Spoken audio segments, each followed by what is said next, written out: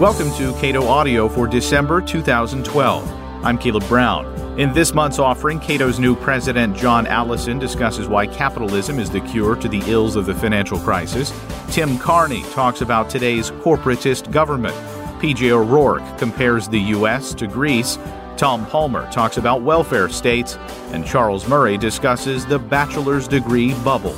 First up, this month's Cato Roundtable.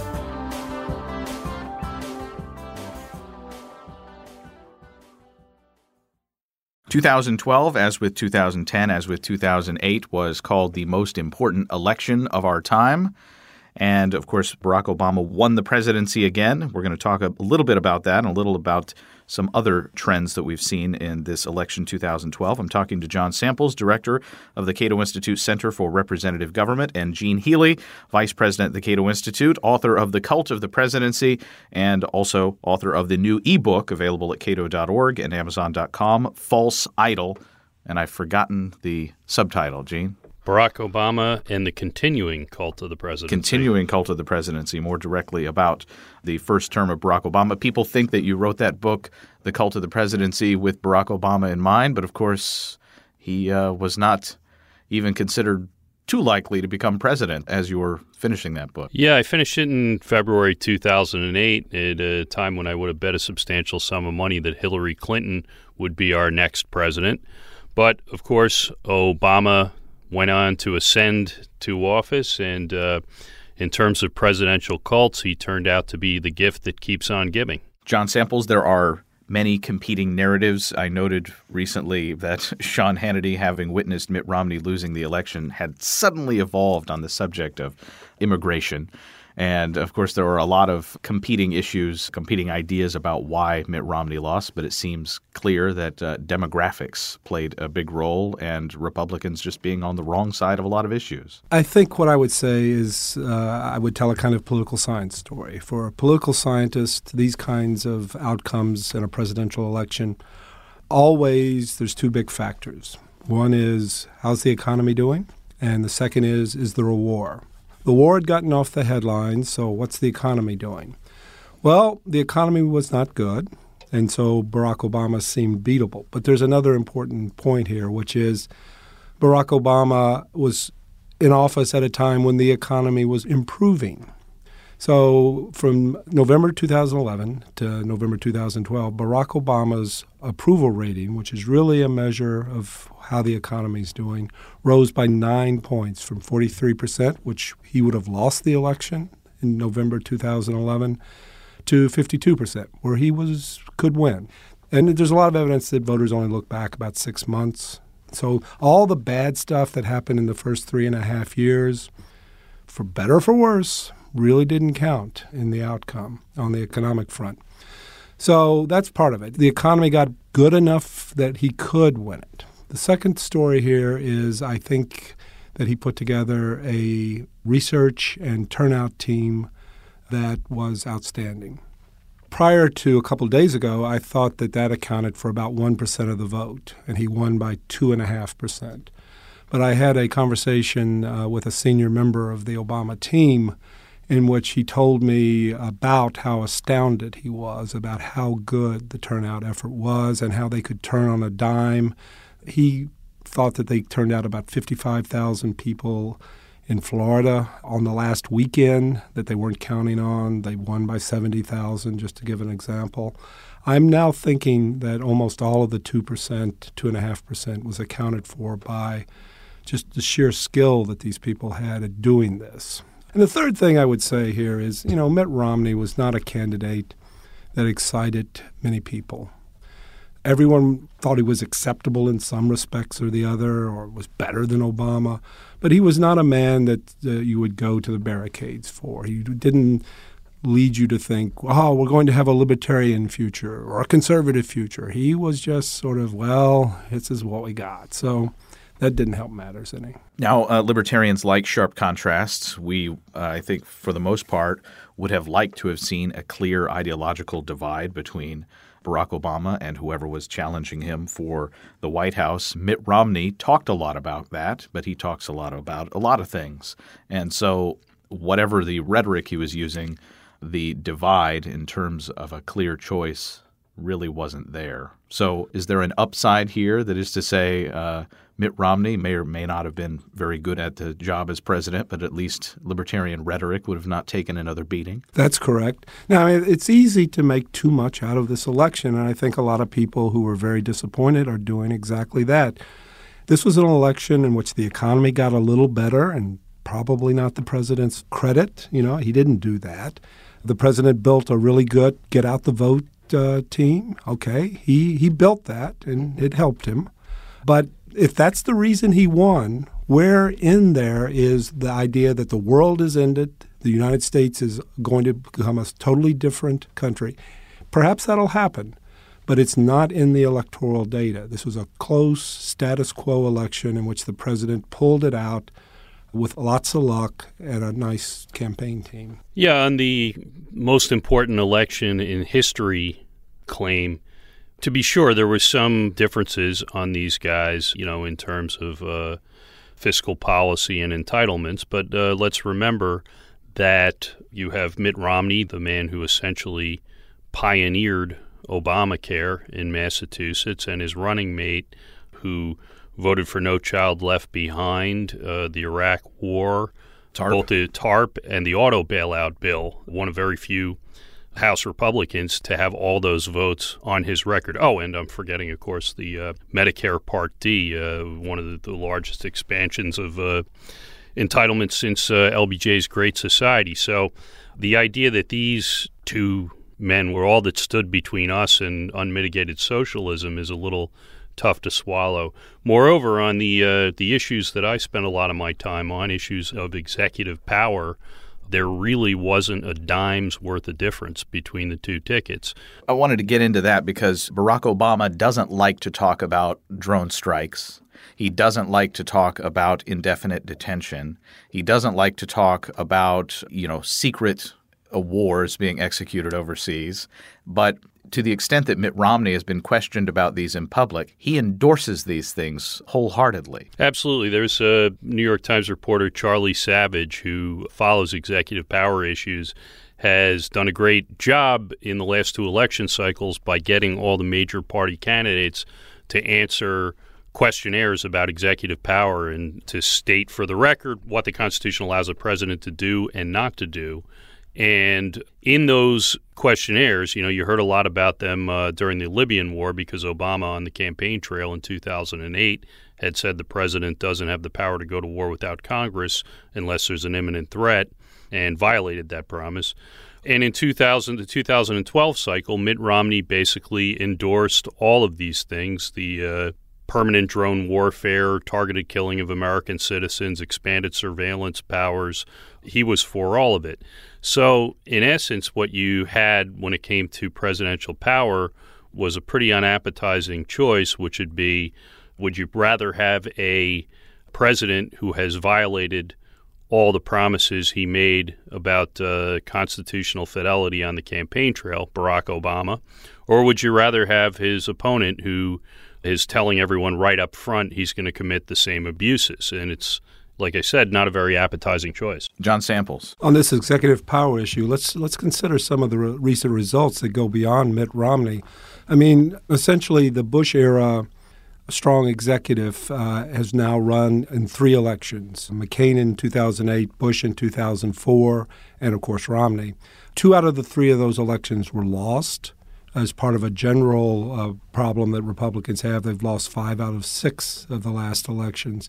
The evidence is really not good that this strong executive idea and general theory is really something that works very well at the ballot box. It looks like something that they're losing out to people who, at least in theory, are offering something more moderate. Barack Obama in 2012 changed, to use his term, evolved on at least 2 issues, that is immigration and gay marriage.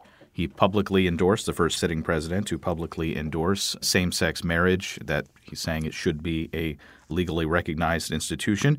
And he also moved to effectively enforce parts of the DREAM Act without congressional approval, which won him some kudos from people who support immigration reform. So it seems to me like to the extent that he believed these things and wasn't saying them up front, this was purely political, but he seemed to have been, at least politically, clearly on the right side of those issues. Well, on the DREAM Act thing, I think it's actually fairly troubling to take a step back and fill in the background, as the DREAM Act, which would have stopped the deportation and granted temporary work permits to young illegal immigrants whose parents brought them here as children. It's a bill that's been before the Congress for some time now and has never managed to pass. Early on, Barack Obama was saying, well, I can't just implement this by executive order. That's not the way our process works. Well, as the election grew closer, he decided to, just essentially make a royal dispensation and implement major parts of this act just by executive fiat. Now, while I think this is in many ways a sensible policy, I don't think you want to spend enforcement resources on people that are law-abiding, working age, and in the country already. I don't think you want to spend a lot of time and effort trying to deport them. The merits of the policy, I think, are clear. However, the idea that the president can essentially implement large parts of a measure that can't pass Congress, I think is pretty troubling. And I think you're going to see a lot more of this in Obama's second term. I think the idea, one of the reasons I don't think people should have been too terrified by the reelection of Barack Obama is that most presidents do most of their legislative mischief in their first term, and you're not going to see anything on the scale of Obamacare pass the Congress. However, I think the indications are pretty clear that Obama is going to strike out and use the powers of the presidency in ways similar to and perhaps more aggressive than what he did with the DREAM Act Homeland Security Directive. I think that is going to be a real problem going forward. And I think it's going to make conservatives and particularly Republicans in the House and Senate rediscover the wisdom of checks on executive power. John Samples, I talked to you about this a little bit as both a matter of policy, that is with immigration and gay marriage, but also with respect to presidential power. Are Republicans going to take the hint? It seems clear that as a political matter, it's best to fight against when the party you despise controls the levers of government, it's best to run against government. But what about these other issues as well? Well, let's talk about Latino votes. You have George W. Bush got 44% of Spanish speakers in 2000, 2004. Mitt Romney got 29%. In public opinion, any kind of big shift like that where you lose a quarter of the vote or more in a couple of election cycles is a pretty big thing. I mean, that's a big move. Consider also the idea that every month 200,000 Latinos turn 18, and fully 98% of those people will be eligible to vote because they're native born. This is where the future is coming. You also have to consider that in survey research, 2/3 of those questioned think that the people who are now here deserve some kind of legal status. 2/3. I mean, this should be a no-brainer for politicians, whereas 25% think they should be sent home. So this is not really something that is it would be one thing if they were taking these positions because majorities wanted it, but the majorities want the other thing. I mean, how much do you have to think this through on the Republican side? I think the party has also done itself a lot of damage by allowing its loudest voices to really be very negative about all people who are here, including Spanish speakers who lived here for years. They see that the negative images and the outright antagonism spills over to people, of illegal immigrants to legal immigrants and to voters. And so that's why you've seen a third of the vote disappear. Now, there is a libertarian answer to this, and the libertarian answer is not just immigration reform.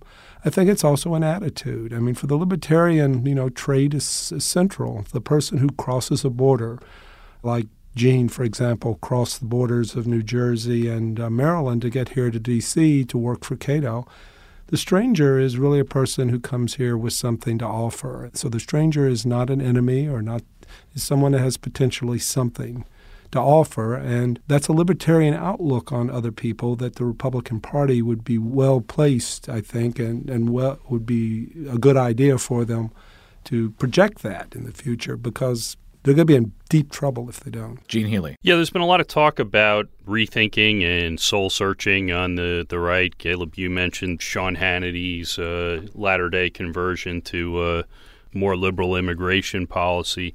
But I think on a whole host of issues, there's going to be that this election shook a lot of people on the right up. Many of them had convinced themselves that the polls were skewed and that, on the very eve of election, they fully expected Mitt Romney to win. And now I think there's a lot of hard rethinking on some policy positions. I think one of the positions that I predict is going to shift on the right is the support for activist, powerful presidency. We tend to forget that at the birth of the modern conservative movement, modern conservatives were the original opponents of the imperial presidency. Conservatives in Congress had fought for the 22nd Amendment, limiting presidential terms with the memory of FDR in mind.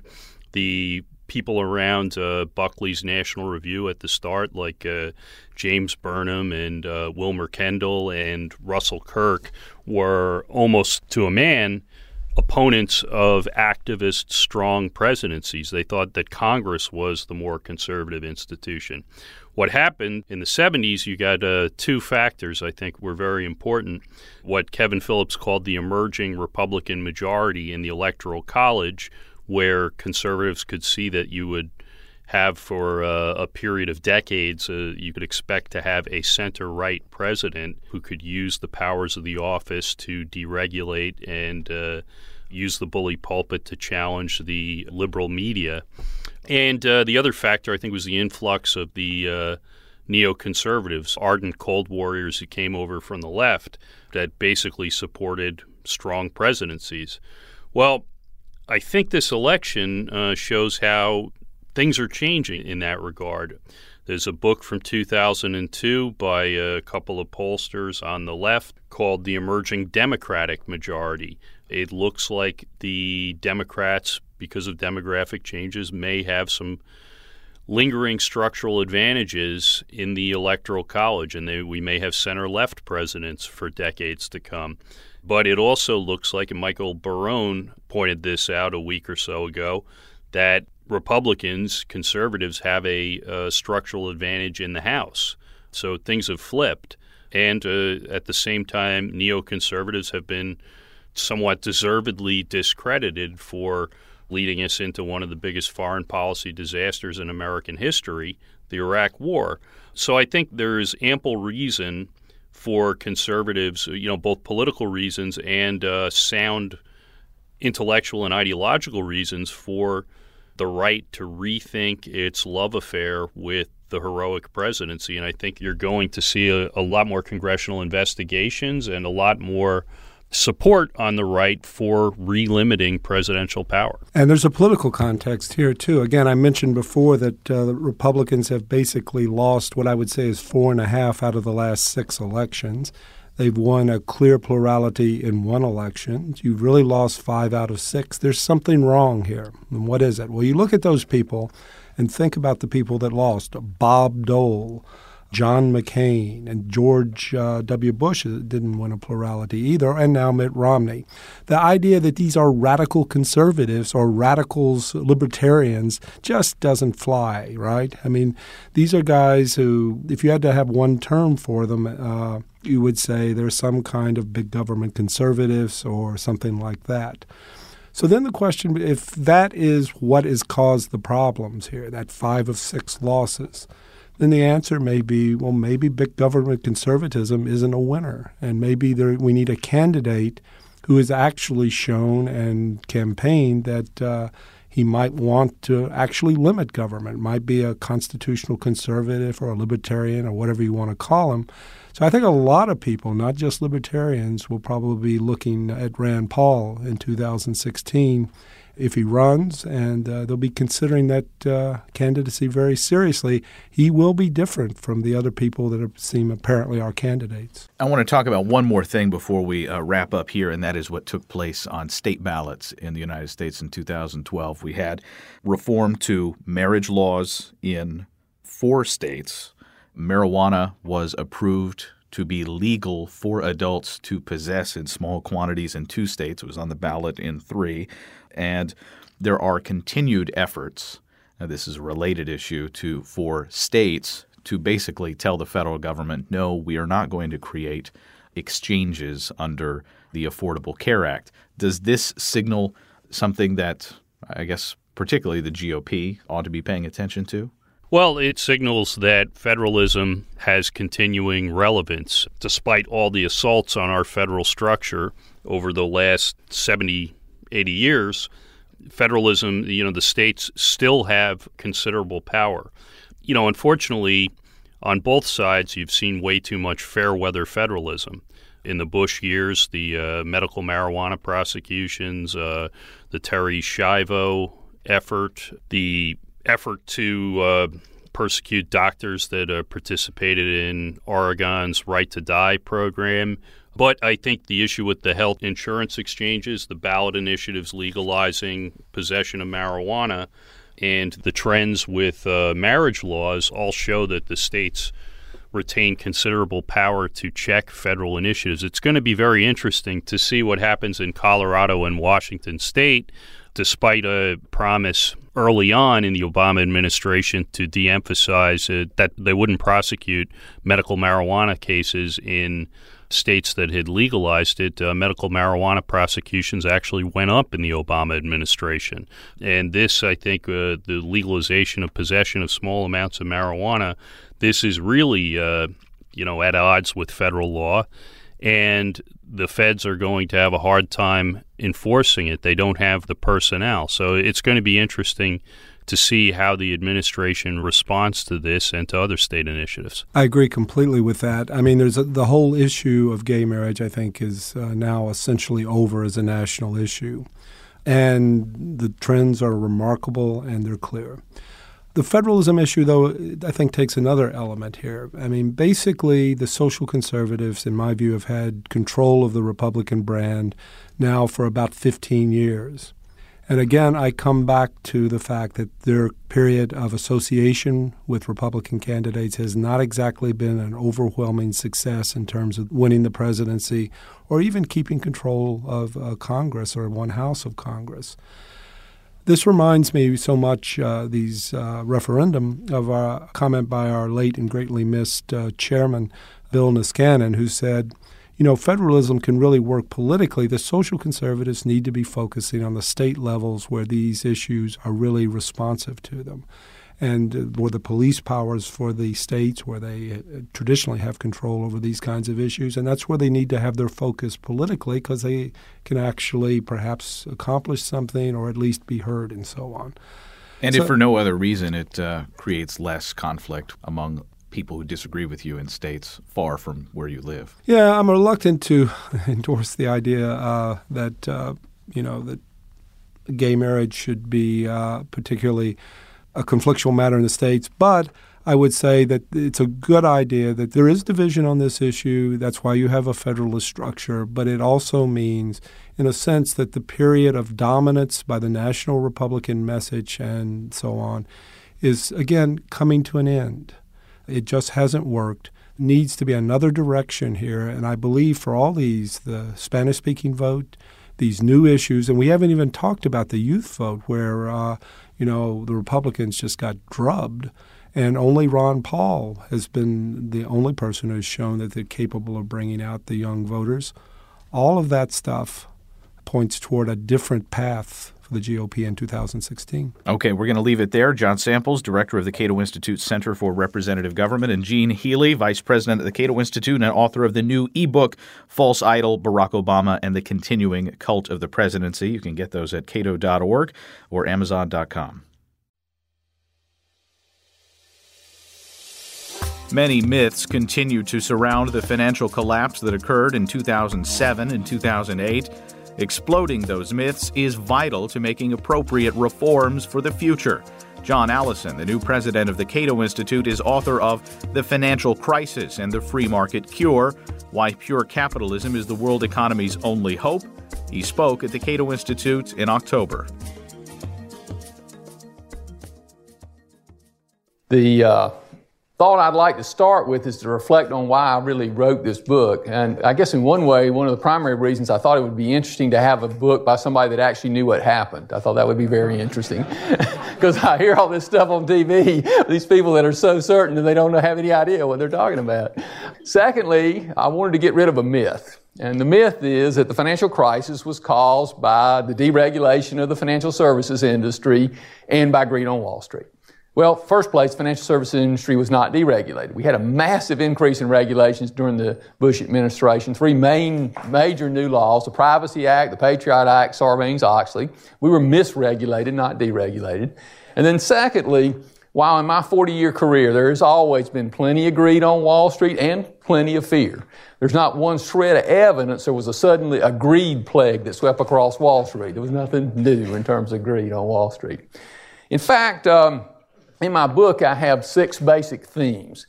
The first theme is that the primary cause of the financial crisis was government policy. We don't live in a free market in the United States. We live in a very mixed economy. The mixture varies by industry. Technology is the least regulated industry and has done very well. Financial services is the most regulated industry in the world. It's not surprising that our big problems have come out of the most regulated industry.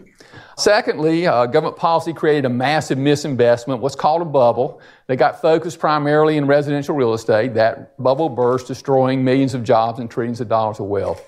Thirdly, a number of large financial institutions, so-called Wall Street, made a number of major mistakes. If I had been in charge, I'd have let those institutions fail. However, those mistakes were secondary, and they were all incented by government policy. Fourthly, and most unfortunately, almost everything we've done since the financial crisis started, even things that may have had a short-term benefit, will reduce, and in many cases, materially reduce our standard of living in the long term. Fifth, and most important, the real cause of the financial crisis is not economic, it's philosophical. And the real cure is philosophical. And finally, if we don't change direction soon, we face some really severe economic consequences in the long term for our children and our grandchildren. Okay, what happened? We built and invested at least $3 trillion, too much in residential real estate. Probably as much as $8 trillion, depends on how you measure it, but at least $3 trillion. Built too many houses, too big of houses, built houses in the wrong place. We should have been investing in technology, manufacturing capacity, agriculture, education. We should have saved more and spent less. We should have borrowed less from foreigners. Overinvestment in real estate is particularly destructive. Houses are consumption. Now, people think of a house as a personal investment, but from an economic perspective, we consume a house just like we consume an automobile. So we overconsumed. We ate our seed corn as an agricultural example. If you look at that misinvestment, what happened in that process is we taught millions of people how to do the wrong things. This bubble, it went exponential, but it started back in the early 1990s. So we taught millions of people how to build houses, to be residential lenders, to be real estate attorneys. And those millions of people are having to learn new jobs, which is one reason that unemployment has remained fairly stuck. The other thing we did is manufacturing jobs and construction jobs are competitive. If you artificially drive up construction wages, you artificially drive up manufacturing wages, and in that process, we send a lot of manufacturing jobs overseas that we cannot get back. How did we make a mistake of that magnitude? How did we make a $3 to $8 trillion error? It's interesting that markets are constantly making mistakes and are constantly learning. They're a constant correction process. However, markets never make mistakes of that magnitude. The two primary culprits that created this massive misinvestment were the Federal Reserve and government housing policy, specifically Freddie Mac and Fannie Mae, the giant government-sponsored enterprises that would never exist in a free market. In fact, the primary cause is the Federal Reserve, and in my 40-year career, every economic misinvestment, the roots have always been in errors made by the Federal Reserve. Now, this is an interesting thing. Any of you that have studied economics or studied finance know this, but you might not think about what the implications are. In 1913, when the Federal Reserve was created, the monetary system in the United States was nationalized. There is no private monetary system. The government owns the monetary system. If something goes wrong in the monetary system, by definition, it's a government policy problem. If interstate highway bridges were falling down, people would say, wow, government owns the bridges, they're falling down. It's a government's problem. The government owns the monetary bridges in the United States. The Federal Reserve was created in theory to reduce volatility in the economy. In practice, what they do is reduce volatility in the short term and create bigger problems in the long term. Why is that? Free markets are constant experiments. We're constantly learning. For every Google, there's 1,000 failed Googles. And part of the experimental process is letting companies fail. New companies are created, old companies are going out of business, and that releases their resources, their human and physical capital to produce other goods and services. When you stop that downside process, you just make problems bigger in the future. It'd be analogous to not disciplining a 13-year-old child, and then when they get 16, you're going to be real unhappy with their behavior. In addition, there were some very specific concrete problems that set up the mess that we're still struggling with today. In the early 2000s, Alan Greenspan, who had been the longtime head of the Federal Reserve, wanted to go out a hero. He was getting ready to retire, and he wanted to go out a hero. We were having a minor correction that we really needed to have, but he didn't want that to happen, so he printed a bunch of money, creating what's called negative real interest rates. That meant that you could borrow at less than the inflation rate, and you could borrow at a lot less than the appreciation rate in real estate, which incented a massive level of borrowing. In a certain mathematical sense, the only way that there would be money to create a bubble is if the Fed provided it. Where did the money come from otherwise? The Fed created a huge monetary incentive for people to overconsume. Because when the Federal Reserve is printing money and we don't exactly realize what's going on, we tend to think we're wealthier than we are. And that's exactly what happened. People overconsumed. And the overconsumption got largely focused in the housing market because of government housing policy. Now, this actually goes back a long time. It goes back really to the 1930s, but it particularly got accelerated in the 1970s. And the theory in government housing policy is to raise home ownership above what's called the natural market rate, because owning a home is a good thing. Well, it's very interesting. Owning a home is a good thing, but there's no evidence that owning a home per se changes the human behavior. In fact, it's exactly the opposite. The set of characteristics that enable you to own a home, self-discipline, being willing to self-control, is what makes home ownership a good thing. And certainly incenting people to buy homes that they can't afford, young people to buy homes before they've saved enough is not a good thing, and we've got the negative consequences of that. Is the United States doomed to get caught in, as humorist P.J. O'Rourke calls it, the grease trap? Or can the United States renew itself and escape the fate of so many heavily regulated, bureaucratized welfare states? O'Rourke detailed his humorous take at a New York Cato Institute City seminar in October.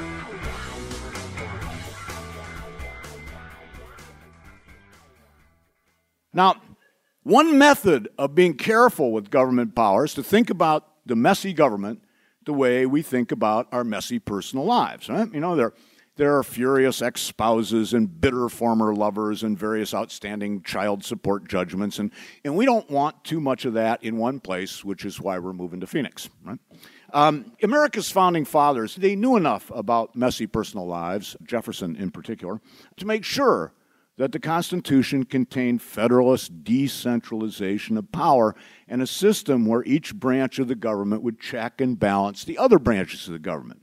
Because what if all the ex-spouses and the former lovers and the kids whose school fees were supposed to be paying, what if they all became friends and got the same lawyer? You know, America's founding fathers said would have rather moved to Phoenix than let something like that happen, you know?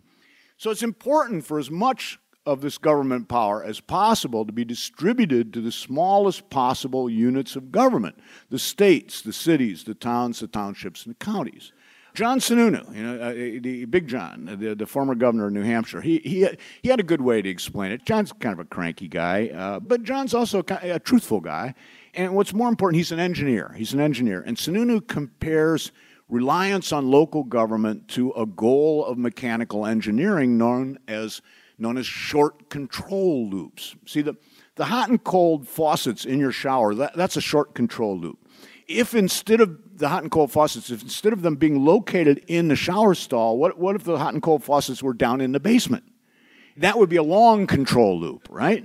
It's not that a short control loop always works. You may be out of hot water, but it's better to stand there in the shower fiddling with a useless faucet than to march naked and dripping through the house, amazing the children and shocking the cleaning lady, down 2 flights of stairs into the grungy basement and fiddle with a useless faucet down there.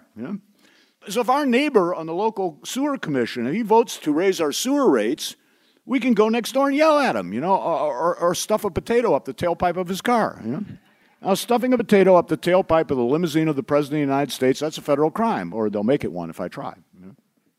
Now, despite the common sense of the short control loop argument, we're often deaf to it. And when something's wrong, we don't consult the sewer commissioner next door, even if what's wrong is backed up sewage, We go straight to Washington, and bypassing even the House and the Senate, we expect the president himself to take time off from trying to get his limo started and come over to our house with a plunger, The expense of politics, the surrender of individual power to politics, the gross inefficiency of politics, it's all bad.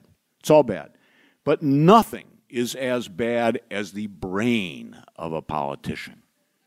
Now you go, what brain, But alas, it's worse than a joke. Taken one by one, politicians are of dull normal intelligence, But when you put politicians together in government, you get committees. In Congress, they even come right out and call the committees. And we've all been on committees, right? We know what happens to intelligence and common sense when a person becomes a committee member. It's committee brain, right? Now, you live in a neighborhood with a playground. The kids in the neighborhood would like to play tetherball, but the playground has no tetherball pole. So a committee is formed to raise funds for tetherball. The Committee to Raise Funds for Tetherball, CRFT.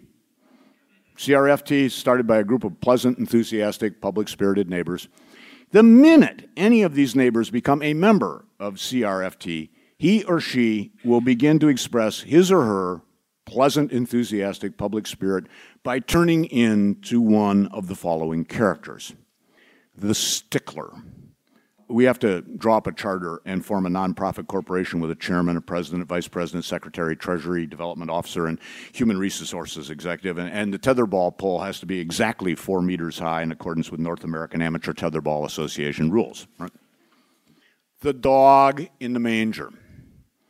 We need to get permission from the county zoning board, the city council, the parks department, and adjacent landowners who may complain about tetherball noise. That part of the playground is too damp for tetherball. It might be federally protected wetlands. We can't do any fundraising without advertising. We can't advertise without raising funds. The kids would rather have a tennis court anyway. The person who is stupid even by committee brain standards. So the rope has like a ball on the end. The worrier. Padded pole, breakaway tether, lightweight foam ball, ban on playing after dark or when visibility is poor, and when the sun is shining to avoid UV skin cancer damage. Kids should wear helmets and knee pads and safety belts. The person with ideas. Let's set up a challenge grant to erect a second tetherball pole in the inner city. Midnight tetherball could be an alternative to crime for deprived youth. We could also promote tetherball as a way to combat child obesity, which would make us eligible for funding from the Gates Foundation. We'll have a tetherball league. No, 3 adults, juniors, and tether tots. This could be a great Title IX thing. If our daughters are varsity level tetherball players, they'll get into Yale. Given the complete dominance of politics by committees and the committee brain, the wonder is that anything gets done, and the horror is that it does. What a government accomplishes is what you'd expect from a committee. A camel is a horse designed by a committee. That's a saying that couldn't be more wrong. A camel is a seeing eye dog designed by a committee and available free with government grants to people who can see perfectly well but who can't walk. Let it be our mission to show people the danger and the folly of letting their lives be run by committee. And let it be our mission to show people the danger and the folly of all the temptations and all the empty promises of a government so big and powerful that it can give everyone everything for free, Politicians, they just work themselves into a lather trying to prove the benefits of that gigantic government.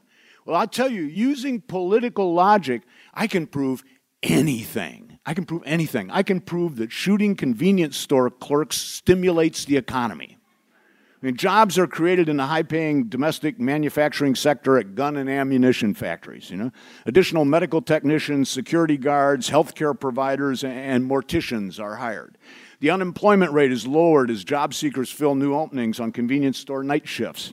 And money stolen from convenience store cash registers stimulates the economy where stimulus is needed most in low-income neighborhoods where the people who shoot convenience store clerks go to buy their crack.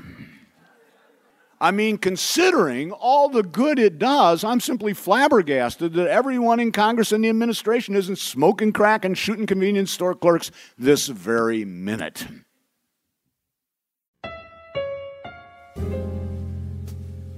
The truth about welfare states is that they're unsustainable. They take vital resources out of the private sector, and they ultimately rob us of control over our own lives.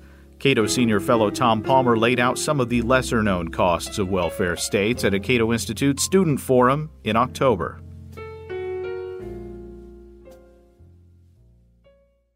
Now, I've spoken on this theme a number of times in the United Kingdom and Belgium, other countries. I just got back the other night from Russia, and people around the world understand what we mean by a welfare state. But most Americans do not. They associate welfare with the poor only. They don't think that they're receiving welfare. That's what poor people get. And yet, the widest definition of means-tested programs in the federal budget indicates that between a quarter and a third, closer to a third, of the portion of the federal budget associated with transfer payments could be considered oriented towards the poor. The great bulk of it is not. In fact, all of us live in a welfare state. We are all forced, upon penalty of jail, into paying for Social Security, Medicare, and a host of other programs. We're taxed for or receive money via agricultural subsidies, support for student tuition, state universities, and much more. Our home purchases are subsidized by a variety of tax breaks, and then the loans are securitized by government-sponsored agencies that direct loans to less qualified buyers. I'll talk about that in a moment. And then don't forget our massive corporate welfare programs that subsidize firms to market lemons abroad, to be able to market a wide variety of different products, all subsidized by the United States government, the subsidies of solar panel companies, for example, the Solyndra case, and of course producing ethanol, and possibly the most astonishingly inefficient program for energy production imaginable, in which not only is it economically inefficient, but some suggest it actually takes more than a gallon of fossil fuels to produce the equivalent in ethanol in terms of motive power. So welfare states are not just a system or a set of beneficent gestures, as they're often presented. They're systems that must generate coalitions of constituencies sufficient to maintain themselves. So everyone is roped in one way or another. This is one reason why means testing of Social Security benefits has been resisted for so long, because it would be evident some people are paying and not receiving. Instead, everyone qualifies for Social Security. Now, the welfare state originates as a system of control through dependency to generate loyalty to the state. If you want to think about this particular system, Otto von Bismarck should be considered its grandfather, the man who introduced Blut und Eisen, blood and iron, as a principle of European policy. He confirmed that the purpose of what he called state socialism was to generate dependency and thus loyalty, which was what a powerful Germany needed in order to dominate Europe. Whoever, and I quote, has a pension for his old age is far more content, far easier to handle than one who has no such prospect. Look at the difference between a private servant and a servant in the chancellery or at the court. The latter will put up with much more because he has a state pension to look forward to. A.J.P. Taylor, the great British historian, in his biography of Bismarck, concluded, quote, Social Security has certainly made the masses less independent everywhere. Yet even the most fanatic apostle of independence would hesitate to dismantle the system which Bismarck invented and which all other democratic countries have copied. Well, he was right. The welfare state has made the masses, quote, less dependent everywhere. That is to say, more dependent everywhere. But I think we have now reached the point where we can, should, and must dare to dismantle, quote, the system which Bismarck invented. For the welfare states of the world are fatally overextended. Now, many argue that the welfare state is about helping the poor, but I suggest that they should ask whether the same politicians who support food stamp payments to make food more affordable for the poor are also the ones who support agricultural price supports to make that same food more expensive. Are they helping the poor when they make their food more expensive, or when they subsidize its purchase? And when the surpluses that are generated by price floors are then sent abroad through U.S. foreign aid, we find the same members of Congress voting for that as well. So keeping prices high, subsidizing the poor to pay for the higher priced food, and then sending the surpluses generated by price supports abroad are best understood as part of a political strategy to maintain the incomes and political support of farmers. If it were just about making food cheaper for the poor, there'd be no need for floor prices for agricultural products. I think this is better understood as a political system of graft, the use of taxpayer money to generate political support, not a system of benevolence toward farmers or the poor or foreigners. Now, we should recall that the welfare state may be justified in public discourse as a safety net. That's a typical thing when you talk about it. Say, we need a safety net. But that's not what our welfare state is. It's not a safety net for those who have fallen through some misfortune. It's an all-encompassing net that traps all of us. Indeed, the cradle-to-grave system, I learned only recently, the man who used that in a public speech was Winston Churchill, not a leftist by usual definition, who promised a cradle-to-grave system. A safety net may be justifiable, but the justifications offered for it should not be stretched beyond all plausibility to encompass the actual welfare state that we see today.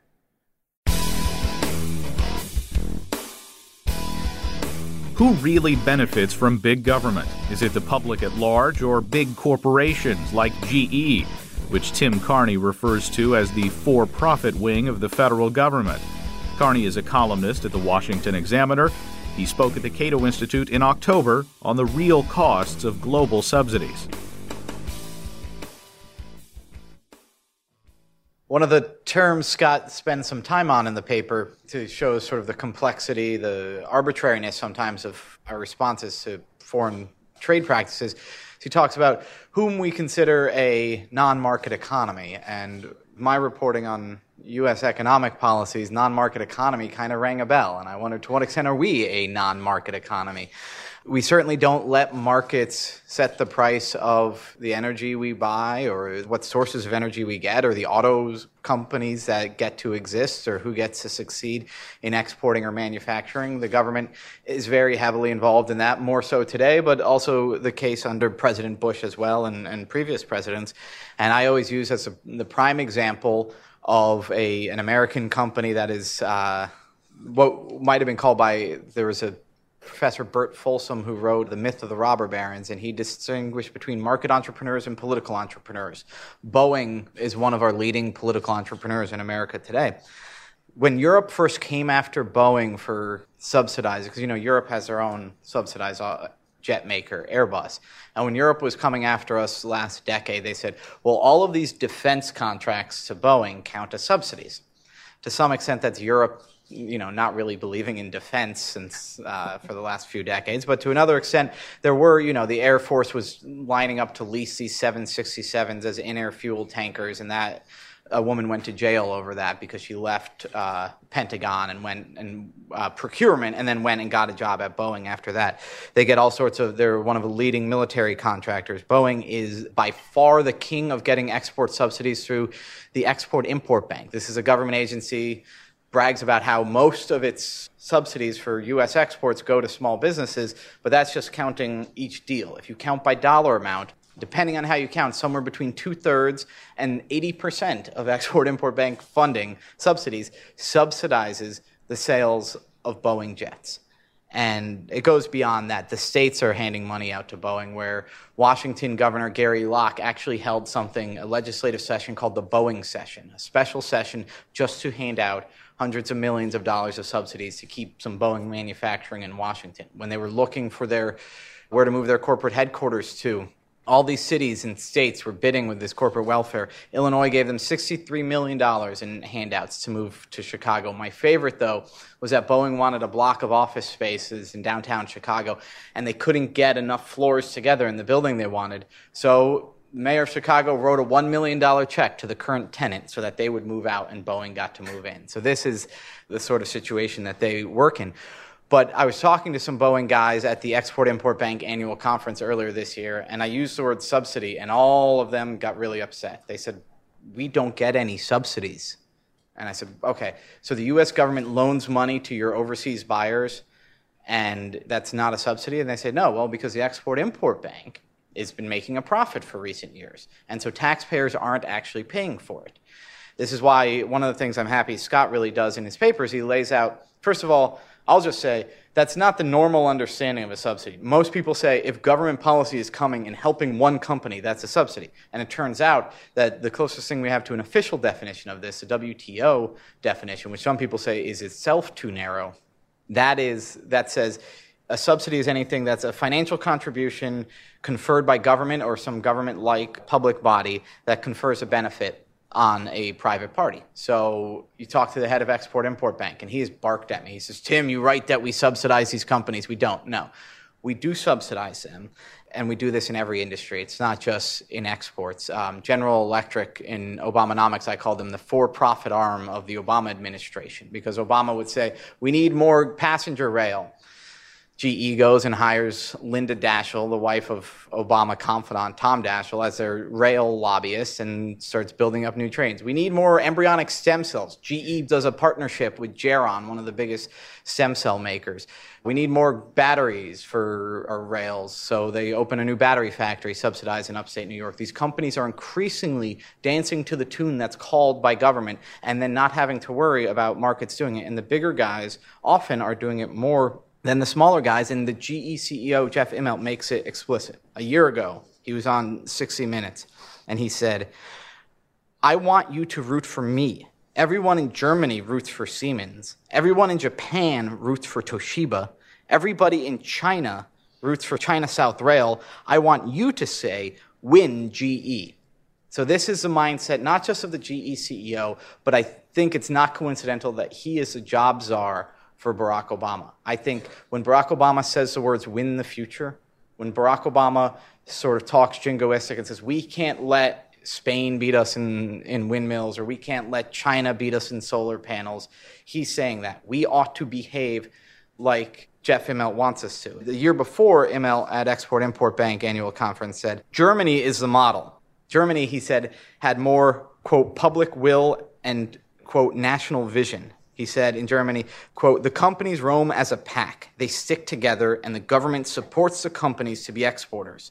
And in the same speech, he enviously described China's, quote, incredible unanimity of purpose from top to bottom. This is what Obama's export czar wants. It's a slightly stronger version of, I think, what President Obama has been putting in place, and it appeals across partisan lines. The bachelor's degree is meant to indicate critical thinking skills, but it's not so much the case anymore, and the bachelor's degree bubble is overdue for a collapse. That from author Charles Murray, who made his case at the Cato Club 200 retreat in September.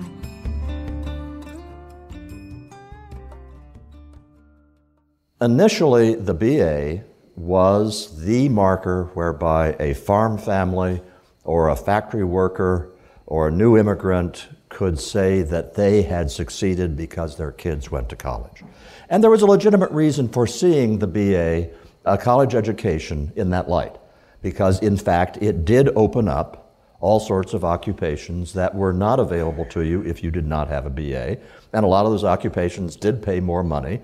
They did not involve physical labor. And it was perfectly reasonable to look upon sending your kids to college as making it in America. And furthermore, if we're talking 50, 60, 70, 80 years ago, if you were an employer and somebody walked into the office and said, as an applicant, I've got a BA, you could make some reasonable assumptions about what that meant, that they had gotten 4 years that in some sense resembled a classical liberal education, where you're forced to come to grips with some of the greatest works of the human mind, and where you're forced to think rigorously, you're forced to do a lot of writing, and the writing is going to be severely criticized unless the writing's pretty good. So as an employer, even if it wasn't a BA in biochemistry or something which signified specific skills, a BA in history Well, it could reasonably lead you to think that you were hiring somebody who brought to that job qualities of mind that you wanted. But at that time, let's say 1960, for example, we're still talking about only 10% of the population of adults who had BAs.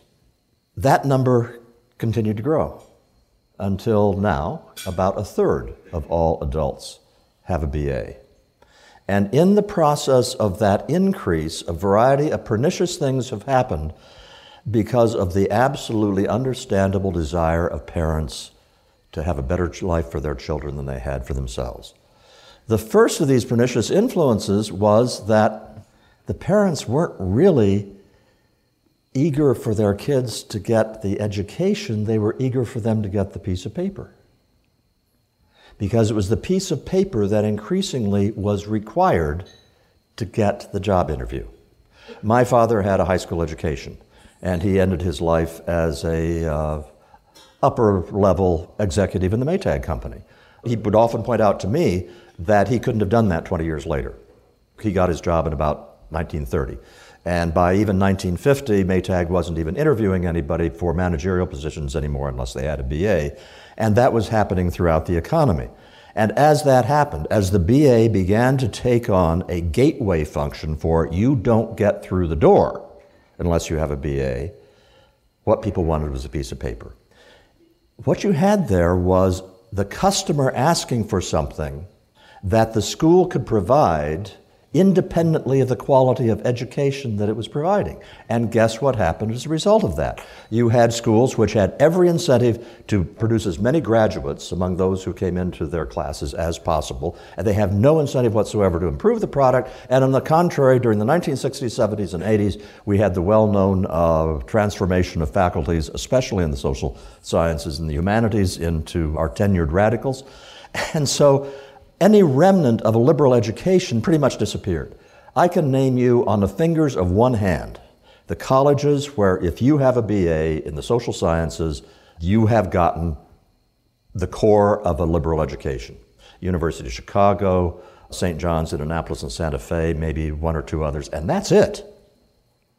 In any other college, you cannot tell. If you're talking about a major in the social sciences or in the humanities, you cannot tell what that person knows if the only piece of information you have about that person is they have a BA. And all of you in this room who hire people know what I'm talking about. If it's a BA from Stanford, you do know something. What do you know? You know the kid was smart enough to get into Stanford at age 18.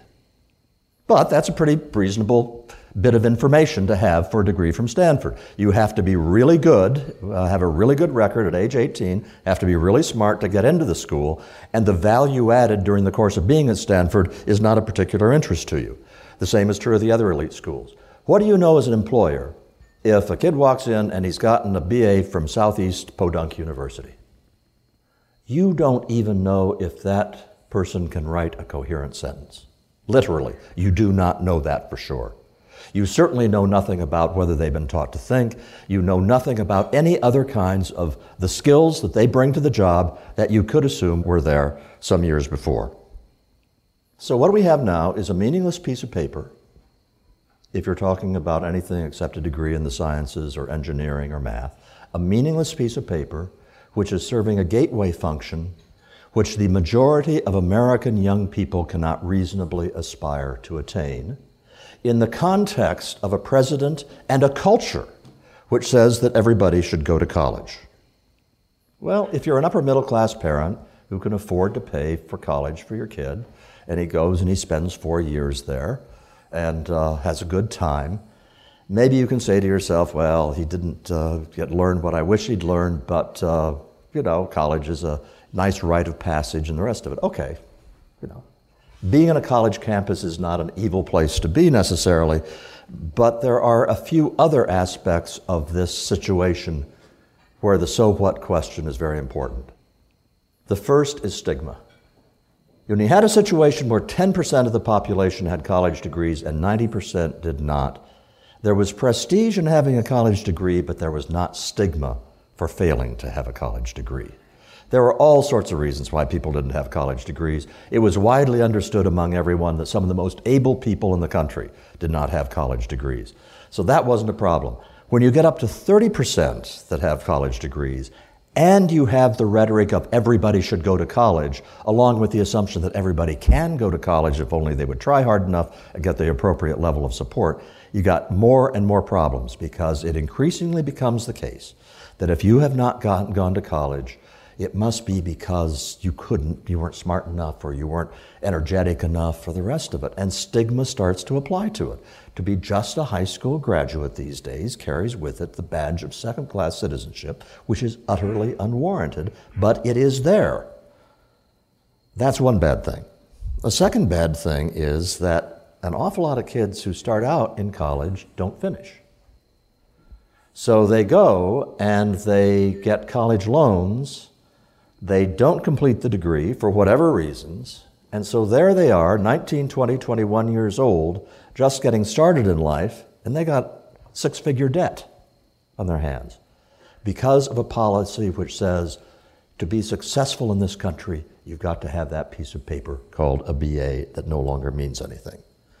And finally, there is the issue that is called misaligned ambitions by the social scientists. There's a large literature on this.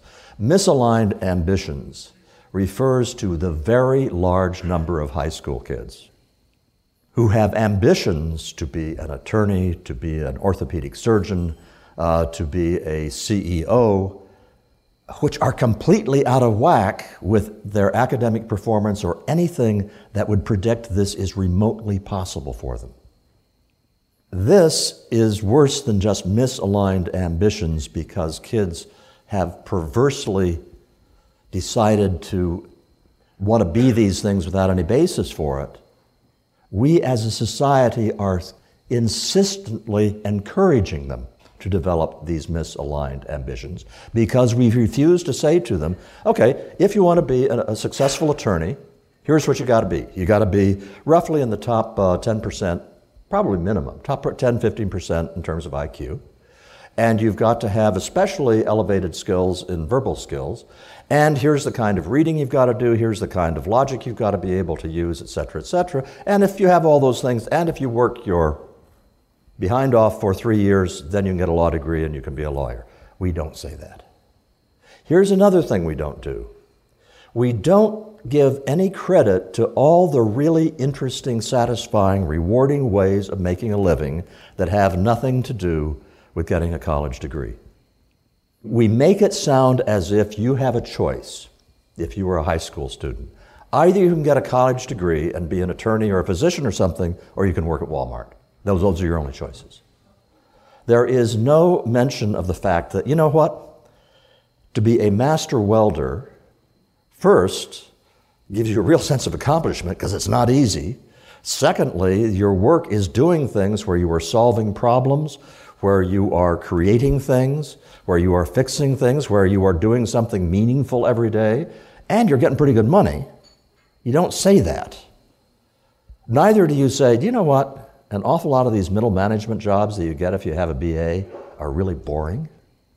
You don't point out, being a master welder, you can't outsource that job to India. Being a middle manager, you can outsource to India. Why don't we say these things? Because you are selling the kids short if you tell them that they shouldn't go to college. And so you have high school counselors who literally tell 90% of their students that they ought to try for college, for a 4-year college. Counselors will report this, that if they don't do that, they will get criticism both from the principal and from the parents for selling their kids short.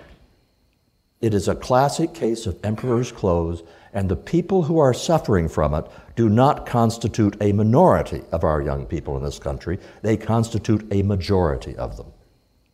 The theoretical solution for all this is a fundamental shift in the way we define success in education. Right now, success in education is to get a college degree. Suppose we shifted that to say, education has been successful when it brings a child to adulthood, having helped that child discover things that he or she likes to do and taught them how to do them well. And if that means that the person ends up being a biophysicist, great. If the person ends up being a master welder, great. That's the first theoretical change that we make. The second theoretical change that we make in the way we approach education is to stop distinguishing between excellence in different kinds of fields. Everybody in this room has been pretty doggone successful in your careers, and I think you can probably all identify with what I see in my own career. In my own career, there was a period when I was an apprentice. I had talent, I had gone to school, but there were several years where I was learning my craft. I was an apprentice. I was getting better at what I did. And there was then a period when I reached the journeyman stage. I was quite competent at what I did, and I did it well. And I will fatuously say that at some later point, I became a master craftsman in my field. And all of these things I took great pride in, and in my interior self saw my progression in that way. I bet a lot of you have seen your own careers in exactly that same way. And it's true for me as a writer and a social scientist. It's true for surgeons. It's true for attorneys. It's true for senior executives. It's true for master welders, true for master plumbers. It's true for anybody who has gotten really good at his job. What if we conceived of careers not as those which are professional careers versus blue-collar careers and so forth, but saw all of us being engaged in that same progression from apprentice to journeyman to master craftsman. And we are all colleagues in that sense. But theoretical changes are one thing, practical ones are the other, and here's where I get to the good news, which is a lot of this is going to change on its own, or even better, not on its own, but because of market forces. What we have here is a classic bubble, like the housing bubble. That image is not original with me. I first heard it from Peter Thiel, the IT entrepreneur and who started PayPal and has recently been in Facebook and so forth. Peter Thiel has been very good on this. And he refers to higher education as a bubble because it has all the characteristics. Basically, you have a product which has gotten grotesquely overpriced and overvalued. And we're beginning to see people apprehending that. The process has been accelerated by the recent recession. I think it was going to happen anyway. But it is really obvious now that a whole bunch of these college degrees don't convey any signaling power to an employer. When you walk in with your sociology degree from Podunk State, that college degree doesn't buy you a thing. It's got to be from Stanford or someplace like that in order for you to get a whole lot of goodies from the job application process. At the same time, it's also become increasingly obvious that the college degree requirement for getting a job interview is being applied to bizarre portions of jobs. I was told, and I think it's correct, that the Enterprise Auto Rental Company requires a BA for people who are going to apply for jobs as checking in cars. Now, maybe that's because they're going to be on a management track and that's their entry-level job, but I don't think so. I think it's just a case of the BA being applied in a grotesque way as a screening device that bears no relationship. And people are starting to understand that. The costs of these loans that have to be paid back in return for a college education that's meaningless is becoming increasingly obvious. I'll tell you something else that I think is becoming increasingly obvious. I don't think a lot of parents like to admit this, but I bet some of you in the audience will resonate with what I'm about to say. College used to be a transition from adolescence to adulthood. It used to be that you dealt with a professor in college in a different way than you dealt with a high school teacher. There was a whole lot less hand-holding. And if the paper was late, it was late and was not accepted, even if it was 10 minutes late. And the professor was intermediate between the buddy who was a high school teacher and the boss in the job. And it was more like a boss than like the high school teacher. There were all sorts of ways in which you had to cope with life on your own, which was a good transition to adulthood. College today increasingly is not a transition to adulthood, it is a prolongation of adolescence. The ways that we have developed these support staffs, the technical term is res staff, I think resident staff, where basically you have people acting as surrogate parents in the college to deal with every little thing that comes up. Plus you have the phenomenon called helicopter parents, which I think you've heard about. They're called helicopter parents because they hover, who are constantly on the phone with their kids and ready to smooth any little barrier that may come up. College simply is not performing that kind of function anymore. College is no longer sensible in other ways. 4 years. It's increasingly obvious to everybody 4 years is kind of silly. What kinds of occupations require 4 years of classwork? I mean, lots of occupations require a lot more than 4 years to learn, but you learn it on the job. There's hardly anything that requires 4 years of classwork. I'm not sure there's any occupation that requires 4 years of classwork to get to be good in. Residential. And here's where we start to get the options coming in. Why residential? We now have the internet. We have access to all kinds of other ways of getting education. What's the point of having, at Harvard, the famous professors at Harvard, never, ever, wow, that's too extreme. They always have a few tokens. They hardly ever teach individual small groups of students. They teach big lecture courses. And they're not lecture courses with long Q&As at the end of them. They're just lectures, and at the end of 40 minutes, the guy's out the door. So put those on the internet. Make them available to hundreds of thousands or millions of kids, We can already get really good lectures from really top lecturers on all sorts of private sector companies that produce that kind of thing. We also see places like MIT and other elite universities starting to say they're going to put lectures on the internet. You have all sorts of ways in which you can have face-to-face interaction with students halfway across the country. I've done it myself. I've done seminars with students at St. Olaf's College in Minnesota, where I'm sitting in a studio in Washington, and I'm here to tell you the sense of the interaction you are having with those students feels just the same to me as it feels when I'm in the same room with them. So you have the combination of a thing called the BA with its 4-year residential college, really expensive, with a degraded quality of education, a meaningless piece of paper, competing with all sorts of alternative ways in which you can get that kind of education. That's what I call a market situation in which the BA cannot survive in its present form. Yeah, Harvard, Princeton, Yale, Stanford, all of those which are the elite schools, they could jack up their tuitions to $250,000 tomorrow, and they'd still have people lined up to get their kids in there, but because of the prestige and so the supposed networking value of getting your degrees from those places. But for most universities, they are going to have to reform or die. Kind of reform that will come about incrementally is certifications instead of the BA. So that if you want to go into business and you take 1.5 years of marketing courses and business management courses and accounting courses, and you've learned what you want to learn, and you have a good certification test, doesn't have to be multiple choice, there could be a variety of ways of demonstrating mastery of the material. That's a recognized credential that you take to an employer, and an employer can say, yeah, this person knows a certain amount about marketing and accounting and so forth, and this is a credential. That kind of thing already exists for something like the CPA exam. There are lots of other certification exams. All of those are increasing. I think one of the only remaining steps that we have to take is to discredit the BA in the public mind.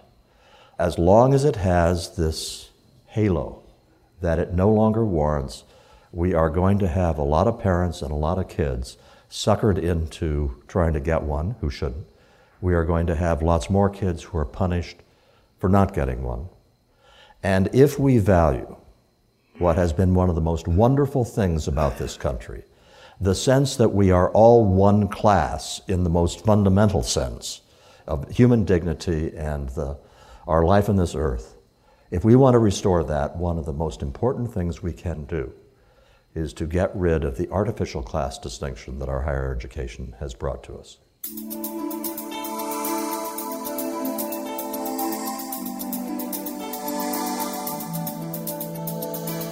Gene Healy's new ebook, False Idol, Barack Obama and the Continuing Cult of the Presidency, argues that the frustration of many Americans over the Obama administration stems from a warped view of the presidency itself.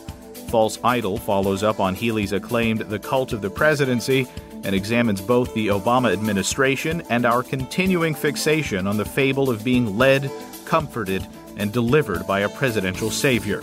Get your copy now at cato.org or at the Amazon Kindle store. That's all for this edition of Cato Audio. I'm Caleb Brown. Talk to you again next month.